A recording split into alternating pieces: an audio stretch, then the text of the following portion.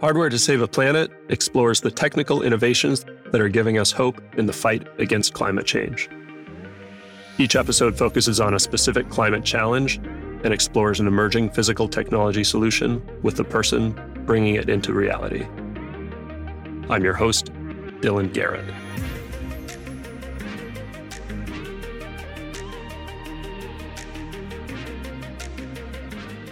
Hello and welcome to Hardware to Save a Planet. I'm sitting down with Manuela Zoninsein, the founder and CEO of Kadeya. We'll be talking about putting an end to single-use plastic beverage bottles. Plastic is an amazing material because it's cheap and lasts forever. That also makes it really dangerous in single-use applications like water bottles. Globally, we use 1.2 million bottles per minute. Or to make that more individual, in the US, we average 13 water bottles per month per person.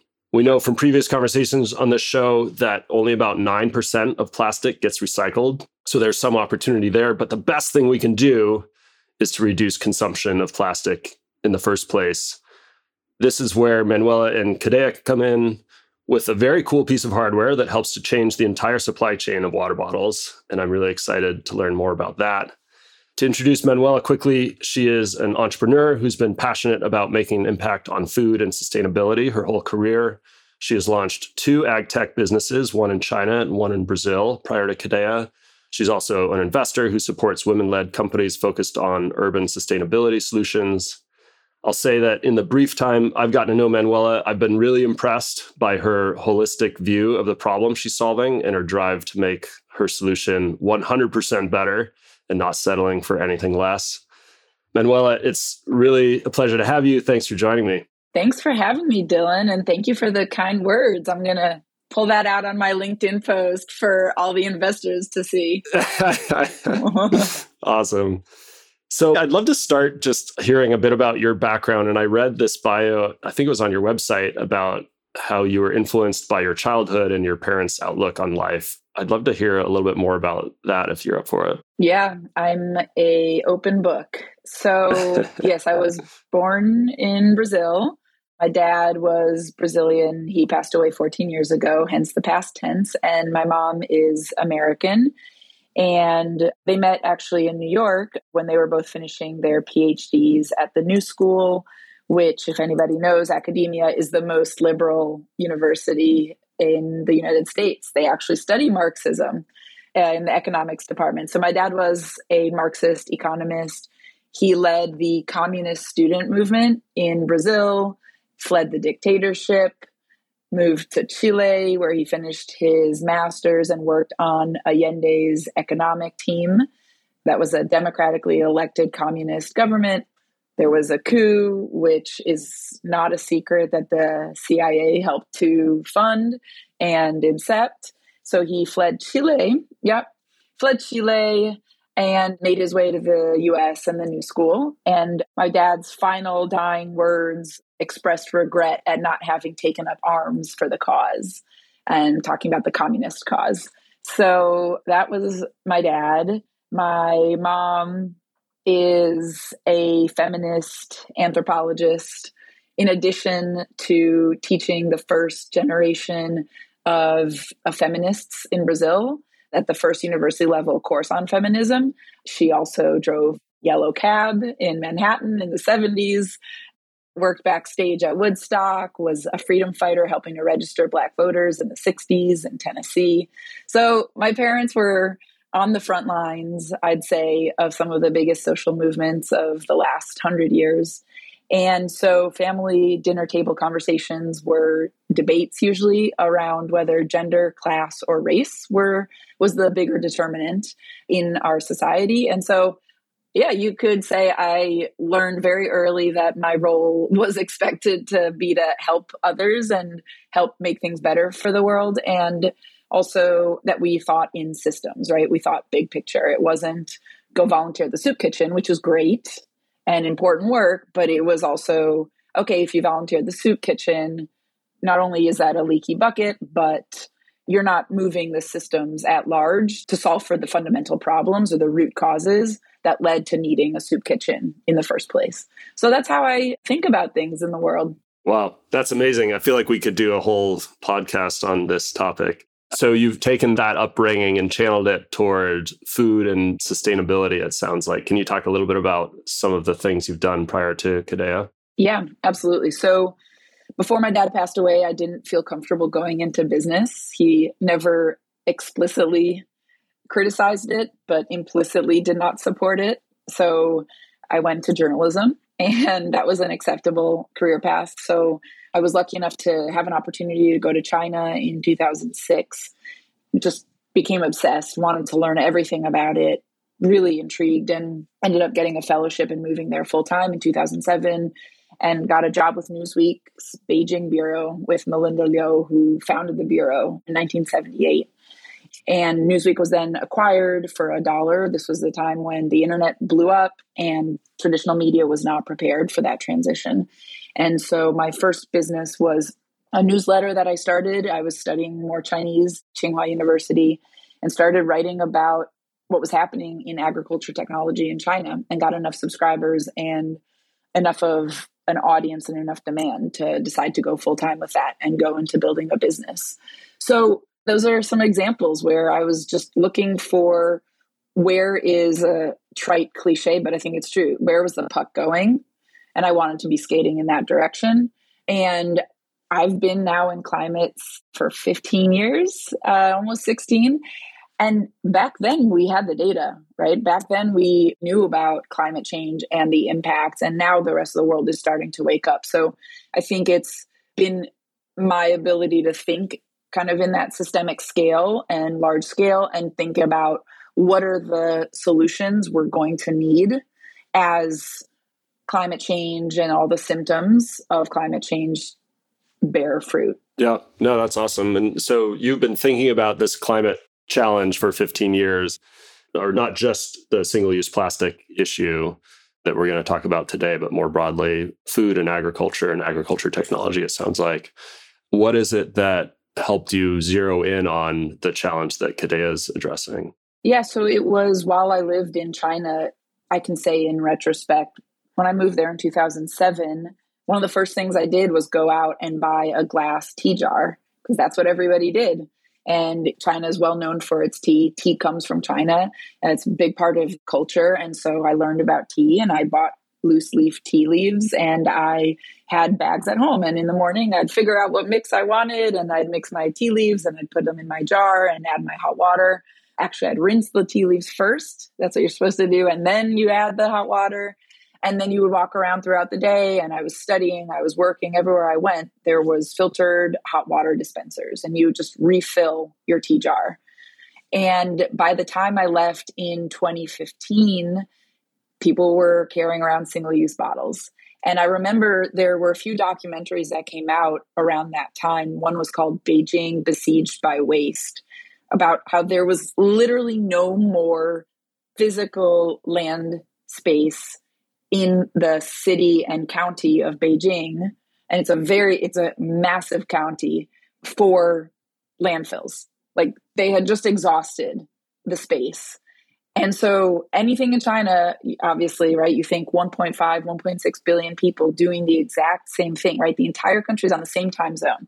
So you pick up a pair of single-use chopsticks, at that exact moment, 1.5 billion other people are doing the same thing. And so you just really learn to think in a more communal fashion. And it's a little bit like the platinum rule, where if I'm permitted to do something and I like to do something, you should imagine and expect that others also will want to do that same thing. And so it first just became a personal thing. I was like, well, I can't ask 1.5 billion Chinese people to not carry around single-use bottles if I'm carrying them around. So I stopped, right? And that's just how I think, again, goes back to my upbringing.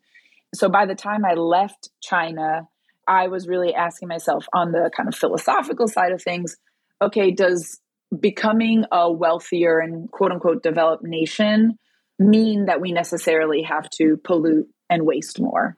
That was the first question, right? China became wealthier, more modern. Does that necessarily mean that we all have to carry around single-use plastic bottles? I don't know. Can we break that link? And then also, more fundamentally, coming back to the US, after I started my second business in Brazil and then moved back to the US in 2016. Again, if we're going to ask China to not carry around single-use plastic bottles, America needs to stop. And you can blame us, I think, for starting that trend. And so that's really where it came home for me was, okay, I'm back in the US. I know what's happening in China and everywhere else in the world. I know what the population growth looks like. There's just no way to support this much single use, even if we get recycling rates up. So that became the question that I was thinking about on a very local level. It was like, how do I solve this for myself and my community? So let's understand fundamentally what the problem is. Why is single use so successful? So I spent a lot of time doing that research and testing things out. So that's a big part of how China inspired me and kind of, put that bee in my bonnet. And I think it's worth a minute before we go into what your solution is, just to kind of talk about what, of all of the things you could solve in climate change, all the problems we could tackle, why is this one important? What is it about? I talked about just the sheer number of single-use plastic bottles we use in the world, which was just kind of mind-boggling to me. But why is that a problem for the planet? How do you look at that?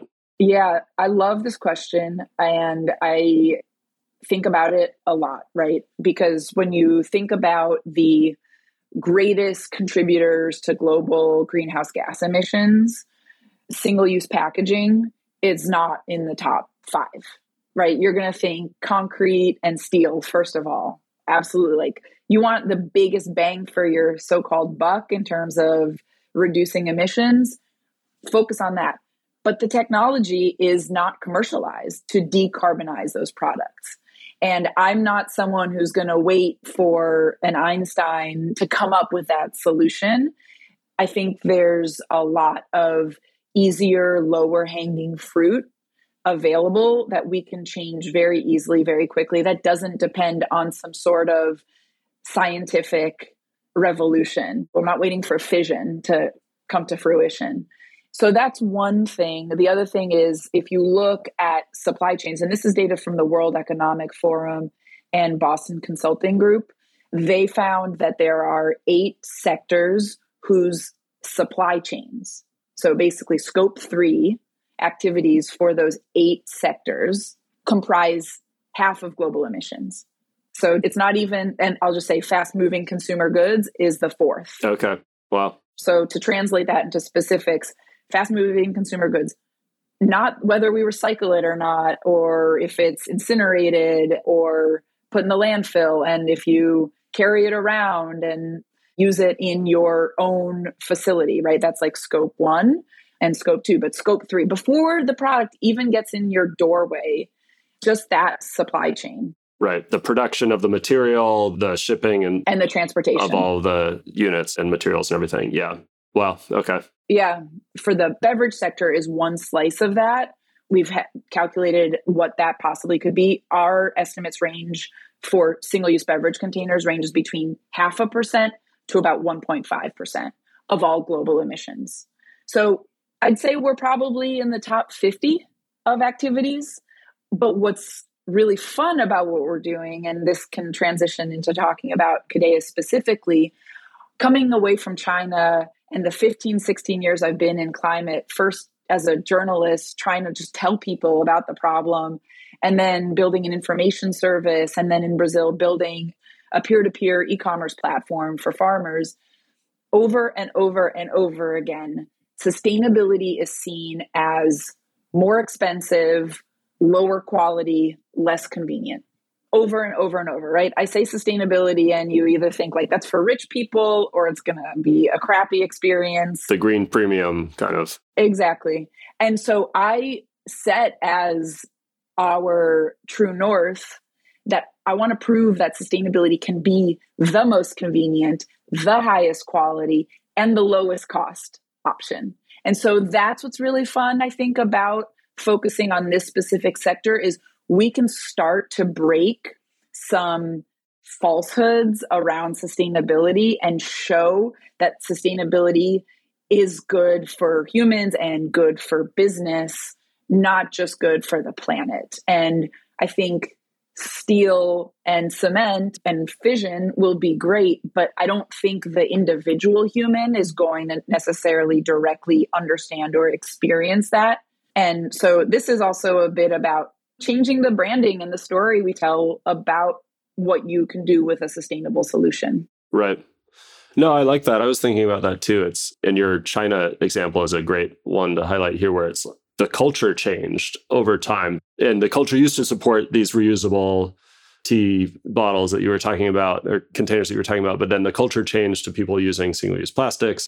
And I think in some ways, by tackling something that's so core to so many people's lives, like how they get their water, you can start to have a bigger halo effect on just our single-use culture and tackling that in general. Yeah, absolutely. And it's one of my colleagues, Bridget Nyland, who's our director of growth, articulated it really well, where we're focused at Kadeya on going to industrial workplaces as our go-to-market.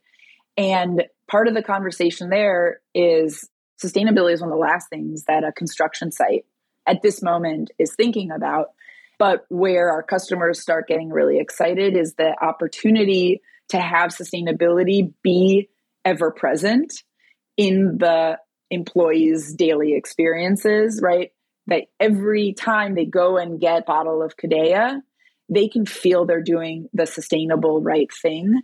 And exactly to your point, because water is universal and it's frequent use product, we have an opportunity for people to kind of win those like Mario points in the background of like, oh, I'm feeling good. Like I did the right thing. I did the right thing. I'm doing the sustainable thing. I can do the sustainable thing. Whereas the narrative today is like, oh my God, I can't do the right thing. It's so hard. Sustainability is such an uphill battle. How are we ever going to solve for climate change? It's impossible. Forget it. I'm going back to eating steak and driving my fossil fuel car. And instead, empowering people to feel like, wait a second, there is something right here within my reach I can do today that moves the needle a little bit. And I can feel like I can be part of the story and the solution. Yeah. And that could then expand to other personal decisions people make throughout their day. We can hope. Yeah. Yeah. Exactly. The other problem I was thinking about, that just speaking of the kind of momentum behind our single-use culture, I think about this because companies like Coke and Pepsi, this is a huge business that is supported by single-use plastic, right, today. So as we get into sort of your specific solution in the business, I'm curious to hear to what extent you're competing with them and to what extent you think you need to work with them, because taking on those giants just feels like such a formidable task. Yeah. Yeah. So that's another critical piece of the Kadeya strategy is we do not want to compete with incumbents, and we want to minimize the disruption to the status quo. First of all, I think consumer and culture change is very, very difficult. And I don't want to be in the business of that, or at least I don't want Kadeya to depend on behavior change for our solution to win. And so we have designed the business strategy to be as a platform business where we're creating the rails essentially of a new economy. We call ourselves the liquid railroad, where all the existing participants of the beverage sector today can very easily transition to the Kadeya system with superior profit margins. And I'll even go out on a limb and say better quality products and, of course, improved impact, not just environmental impact, but human impact. And I can talk a little bit more about how we're helping humans to take better care of themselves, have access to great quality water, and engage more directly with these brands that are struggling to really connect, I think, with Gen Zers and subsequent generations. I think we have to figure out how do we integrate into the status quo and create solutions that are an easy transition for consumers so that the transition can succeed. And so that's really how we think about the existing incumbents. And we really want to partner and support them in doing their business even better than they already do today and eliminate single use along the way. Yeah, I'm remembering now, I once visited my brother-in-law in kind of rural Morocco. He was on Peace Corps there. And I remember everyone drank Coke in glass bottles, but they would collect all the glass bottles and ship them back to a bottling facility. I don't know if that's still the case. This was probably 10 years ago. It might be. My understanding is the glass bottle reuse ecosystem still is thriving in Africa and Latin America for the most part, and somewhat Europe. There's not a single glass bottle reuse and sanitization facility left in the United States. Like, you could not have that system today unless you invest in the infrastructure. But maybe I can talk a little bit about Kadeya so that we can kind of connect the dots for the listeners here. What Kadeya is doing is building a network of mini bottling plants. So instead of those huge glass bottling plants, where like in your case in rural Morocco, where at the end of consumers drinking their beverages, right, they walked or biked or drove back to a depot or a store, dropped their glass bottles off, and then probably the store manager or whoever created those bottles and then waited for the Coke truck to come back, or they had their own truck, loaded those bottles in the back, trucked them however many miles away, and unloaded them manually, took those crates. If they had an advanced system, maybe they just loaded the crates and then there was a robot arm that took each bottle out. More likely it was a human taking out those bottles one at a time and putting them in a system to then go through, wash, sanitize, and inspect the bottles, to then be retrucked somewhere else to be filled, probably a Coke bottling facility, to then be retrucked back out to the store, right? So that's like the full cycle. And Kadeya is basically doing all of that, but in machine the size of a vending machine. And by miniaturizing, we place our stations at the point of sale or the point of use. So we eliminate all that trucking. And so the wash, sanitize, inspect, refill happens exactly where the consumer already is. And so you vend a beverage. When you're done drinking it, you return the container to any station in the network. In that way, it's like City Bike for bottles. You borrow the bottle, the container, to enjoy your product and return it. And then our station washes, sanitizes, inspects, and then refills it for the next consumer. And to your point, exactly, I love the Morocco example. Everyone, I think, when they think about single-use waste, they're like, oh, those glass bottles. At least they're reusing the glass bottle, because plastic, we're just throwing them away and they're not getting recycled or very minimally. And same with aluminum cans. And you and I have talked about this. The problem is the trucking. That is the problem. That is the problem. And so everyone's, oh, well, recycling, that's going to save us all. And it's like, how? You're still going to have all that trucking. And recycling is incredibly energy and water inefficient. So it depends what you want to optimize for. But if you're optimizing for greenhouse gas footprint and water waste, recycling is not going to be the solution. And having an old style glass reuse system is also not going to be the solution. Right. Yeah, I think when we talked earlier, didn't you have a stat about how much of the total footprint of a bottled beverage is due to trucking itself? Yeah, it's 2/3. Yep, 2/3, 66%. So just under is due to producing the container anew, whatever the material is, blowing a new glass bottle, although glass is higher energy use if you're just going to use it once, and then, or plastic or aluminum or your boxed container, producing that, and then transporting it, filling it with the liquid, and then transporting it again through the traditional supply chain to then end up in the consumer's hand. That's 2/3 of the carbon footprint. And so anyone here listening who thinks that investing in new materials is going to save us, that's not the solution, because you're still producing that material and you're still transporting that material. And so that's still the greatest single bulk of your greenhouse gas footprint. It doesn't matter if your bottle's made from algae and it decomposes in 2 days, which it doesn't. That does not exist. I'm just making that up. But if that were the case, you still have that carbon footprint. All you're doing is resolving the eyesore of plastic. Everyone got up in arms and we're talking about plastic, and that's great.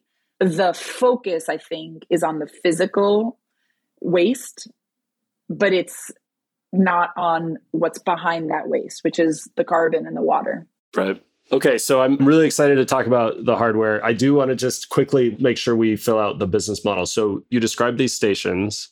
Who pays for the stations? Or is somebody buying the stations? Is it a service you're selling? Can you talk about how that works? Yeah, so we are B2B to C business. We place the stations in workplaces, specifically industrial workplaces. Our first customer is a construction general contractor. We're deployed in downtown Indianapolis on a major hospital construction site. Oh, cool. Yeah. And they've asked for 7 more units. So Nice. First customer is becoming a repeat customer, which is very exciting. And we won a SBIR phase 1 with the Air Force. That's a research grant from the Department of Defense. And we now have a commitment we have commitments from 7 Air Force bases. We're going with 1 to start with, and that'll be the phase 2 SBIR. So Air Force deployment is looking very likely in the near future. And we're now talking to several airports to deploy for their workers. So think the tarmac workers, the cleaning staff, baggage handlers, those populations.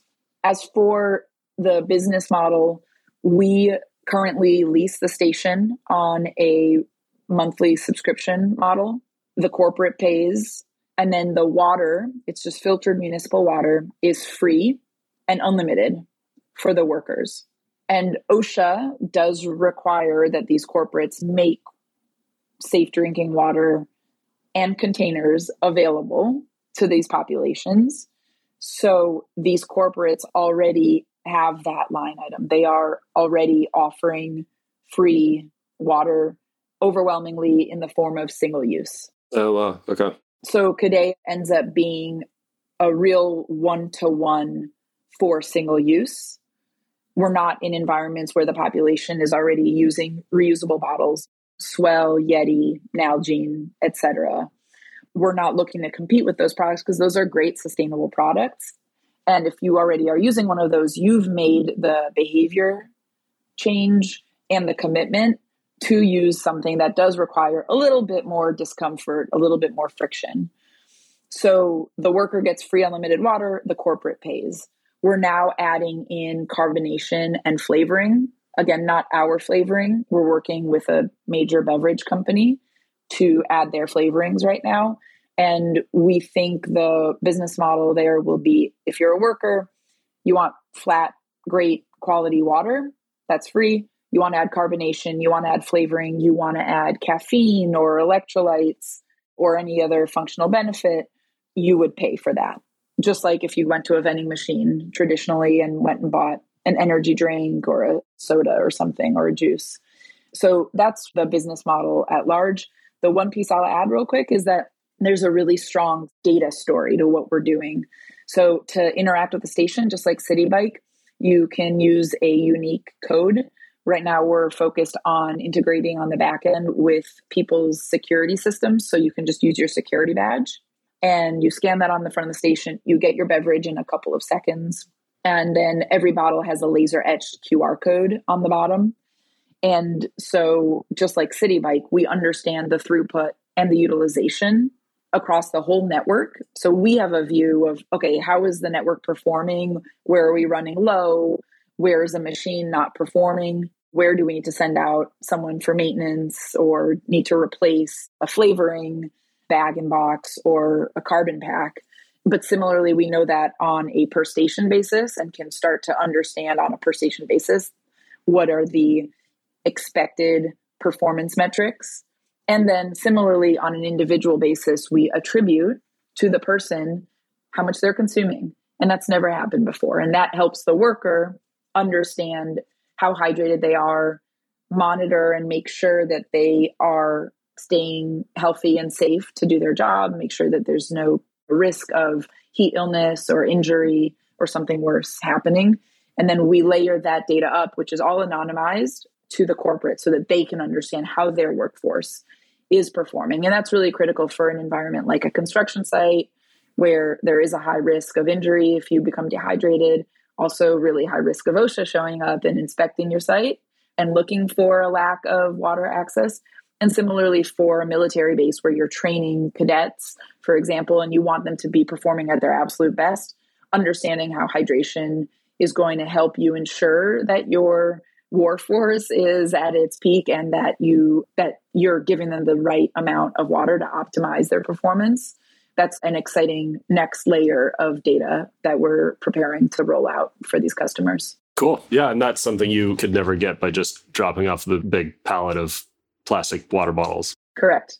Exactly. So you described the hardware, the stations a little earlier, and it sounds like physically what it's doing is washing, sanitizing, inspecting, and refilling these bottles. I'd love to just almost step through those processes and just talk about what's actually happening in the hardware at each step, if you could do that. Yeah, absolutely. So I'll take one step back, actually, before we can start washing your bottle. You return the bottle, right? And we are getting 100% bottle return rate with no penalty or deposit today.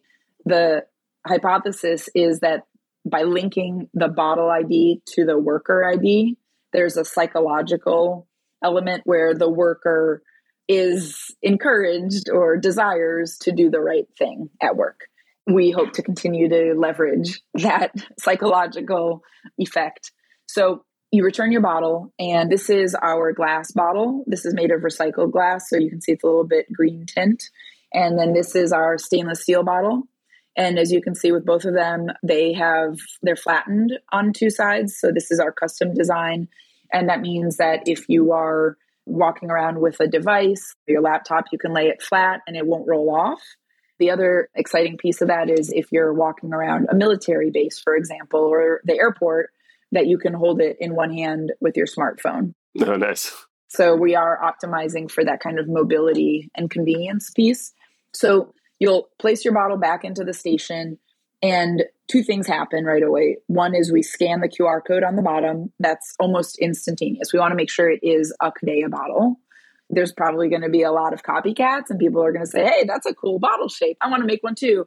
You return it, and if it's not our custom QR code, we won't accept it.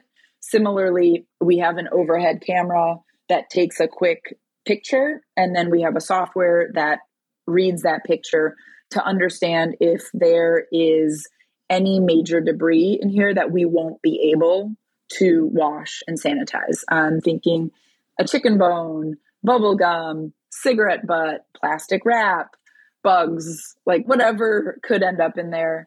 We don't want to introduce that into our system. That could gum up the entire system. And then we're going to spend tons of time cleaning out our stations constantly and trying to figure out, well, why did it not work? So we'll do that scan. We'll reject the bottle in that case as well. There's a little light on the front of the station. In a tenth of a second, it tells you, we won't accept your bottle. There's no penalty. We'll just say, you got to take your bottle. You can take it home. You could throw it away, recycle it, whatever. So we've got now a decent standard bottle coming into our system. Then we put it in a dirty bottle queue. Then as the bottles are waiting and moving through the queue, we enter the wash subsystem. And the wash subsystem outperforms existing commercial dishwashers, in part because we optimize that system to just wash our bottle over and over and over again, right? If you have a industrial dishwasher or your home dishwasher, you're putting all shapes and sizes there. And so that machine has to kind of optimize for a huge variety. We've been able to optimize for just one shape. And we use a series of hot water jets that move up and down on the inside and the outside of the bottle. And the wash is two steps. One is just high-powered hot water jets. That's how a bottling plant currently also cleans out a bottle. And so that's like if there was like powder, like you added an emergency pack to your bottle of Kadeya, and then you let it sit overnight, and then it got kind of caked on the bottom. That's going to help to loosen that up and remove it.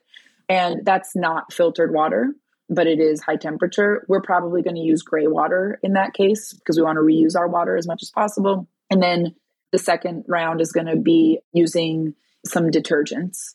as well. And then the final step, which is moving into sanitize, is going to be with filtered water and a rinse aid and that's also going to have some chemicals to sanitize the inside of the bottle. From there, we move to the dry station.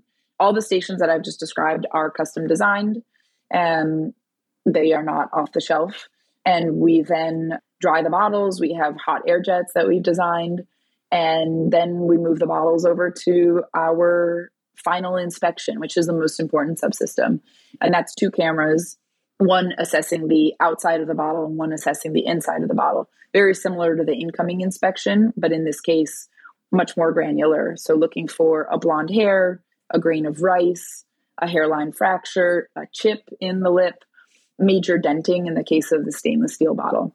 Anything like that, any risk, if it's a false positive, we will still reject that. And we have a internal reject bin that will move the bottles. And the idea is we'll collect those as frequently as needed to take them to be recycled.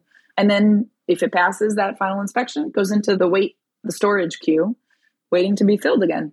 And then filling is pretty standard. That's off the shelf type stuff. And then it's got to get a lid put on it. Yes. The lid is a whole other conversation. We're going to have to do a whole other podcast. We are working on the lid right now. Yeah. We're working on the lid. And the issue with the lid actually is not the technology. Capping a bottle, as you might know, is like a very standard procedure. There's all types of different capping tools and mechanisms that already exist for an assembly line. And actually washing them is not that hard, given what we've had to overcome already with the bottles. It's a regulatory issue.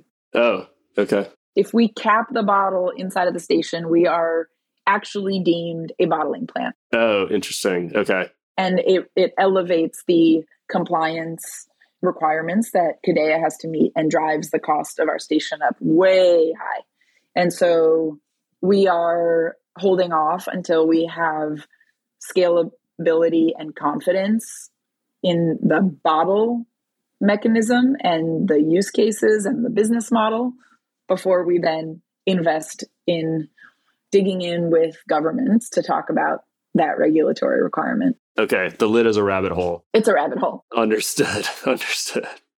So you do dispense a little lid or something that people can put on themselves? Yeah, exactly. Yeah.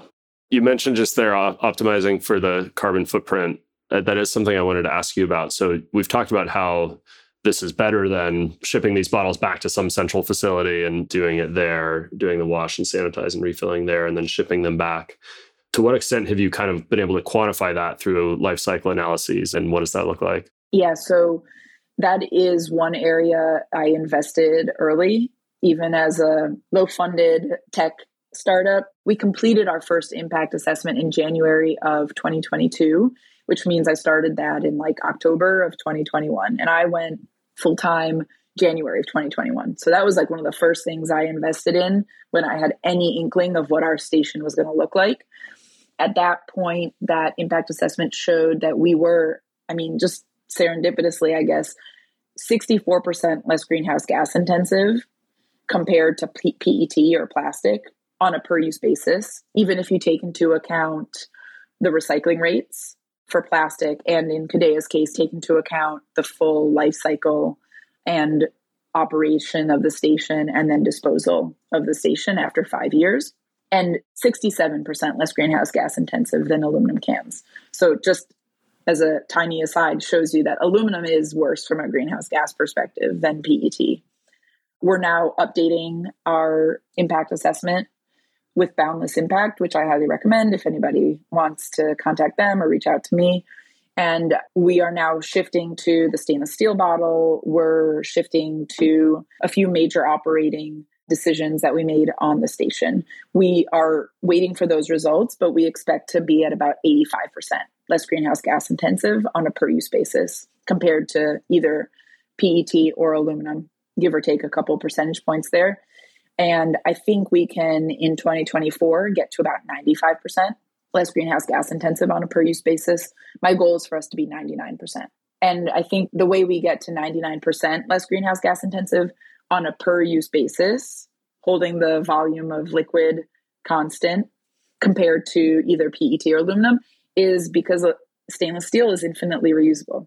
And so if we can optimize our operating model from a user perspective and we can continue to get our bottles back, we can basically, we talked about this, like you asymptote to eventually zero.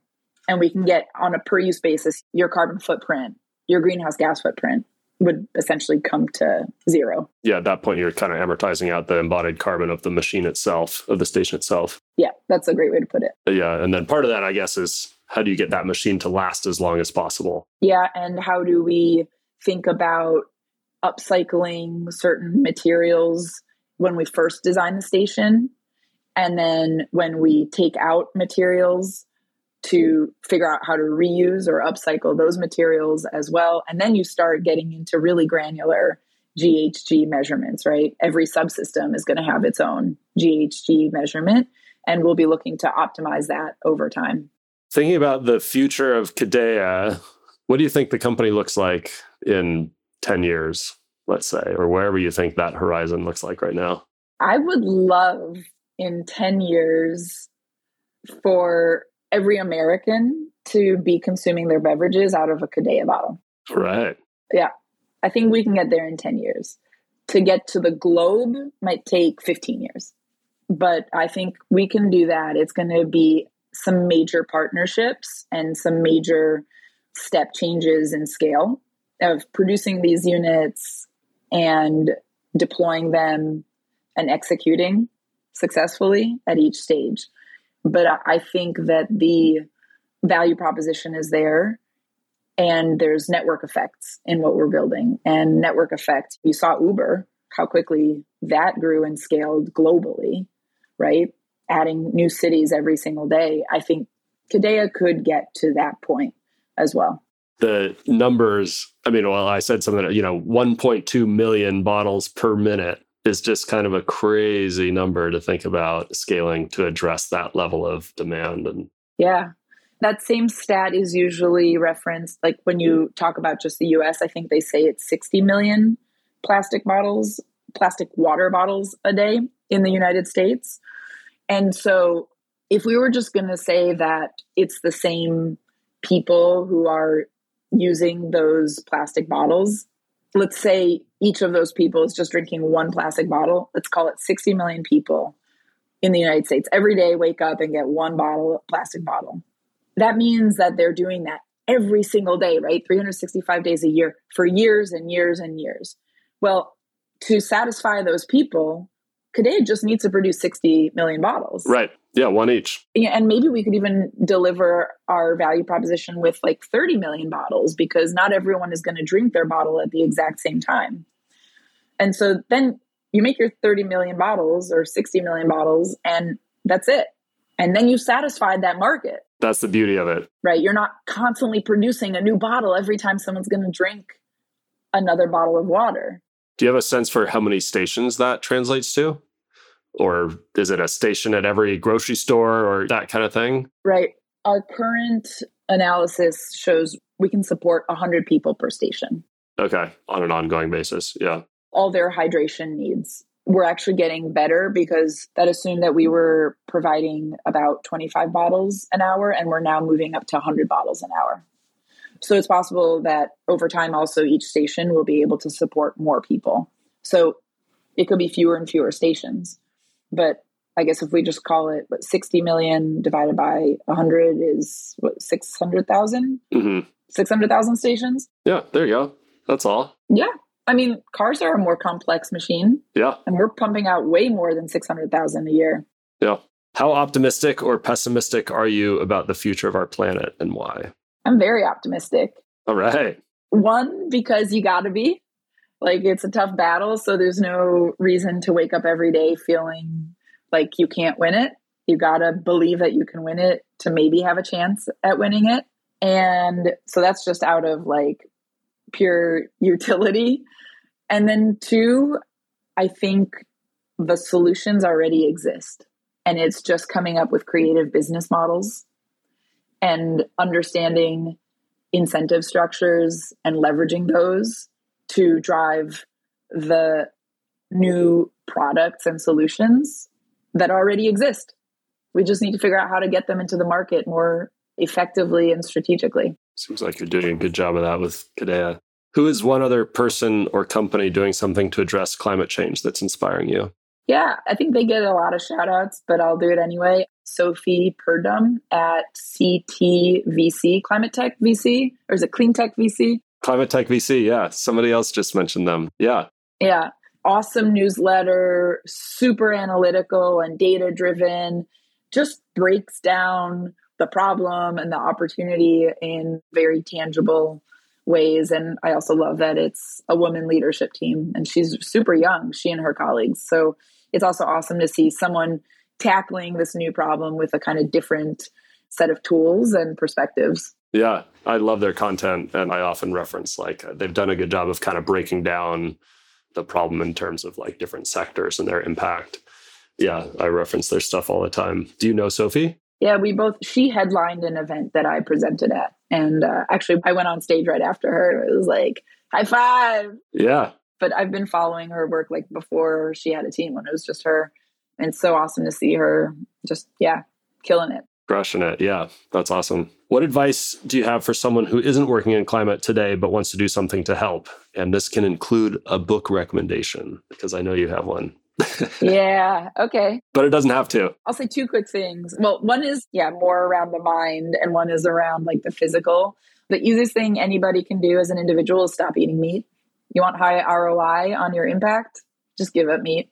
Just doesn't work from a calories in to calories out. It's just not the math doesn't make sense. If you're a kind of quanti person, look up the numbers and you're gonna be like, what? That's dumb. That's just inefficient. And then the other shout out, I guess, I'm reading this now and my team's reading it, The Cold Start Problem by Andrew Chen. And he focuses on the big fancy businesses that we've all heard of, Uber and Snap and Zoom, Clubhouse, LinkedIn. But I think it's got some really incisive points to help any entrepreneur think big and think about how do you start with your minimum viable market. What's that smallest nugget that you can, and population that you can solve for? And then how do you think about adding layers to scale beyond that? So I am really enjoying the book. Awesome. Thanks for that. I need a new book, actually, so I'm going to check it out. It's free on Kindle. So hey, there you go. Yeah. Well, Manuela, that was really fun. I'm really excited about what you're doing. It was awesome to hear kind of the whole story, starting from your childhood and your parents' background. That was fascinating. And I'm really just, excited to see how Kadeya evolves. Thanks for sharing. Thanks for having me. I had so much fun as well. And please feel free to reach out to me on LinkedIn. If you've got a face and a title, I will accept your connection. I like that. Hardware to Save a Planet is brought to you by Synapse. To find out more about us and how we develop hardware solutions for the world's most ambitious companies, head to synapse.com. And then make sure to search for Hardware to Save a Planet in Apple Podcasts, Spotify, and Google Podcasts, or anywhere you like to listen. Make sure to click subscribe so you don't miss any future episodes. On behalf of the team here at Synapse, thanks for listening.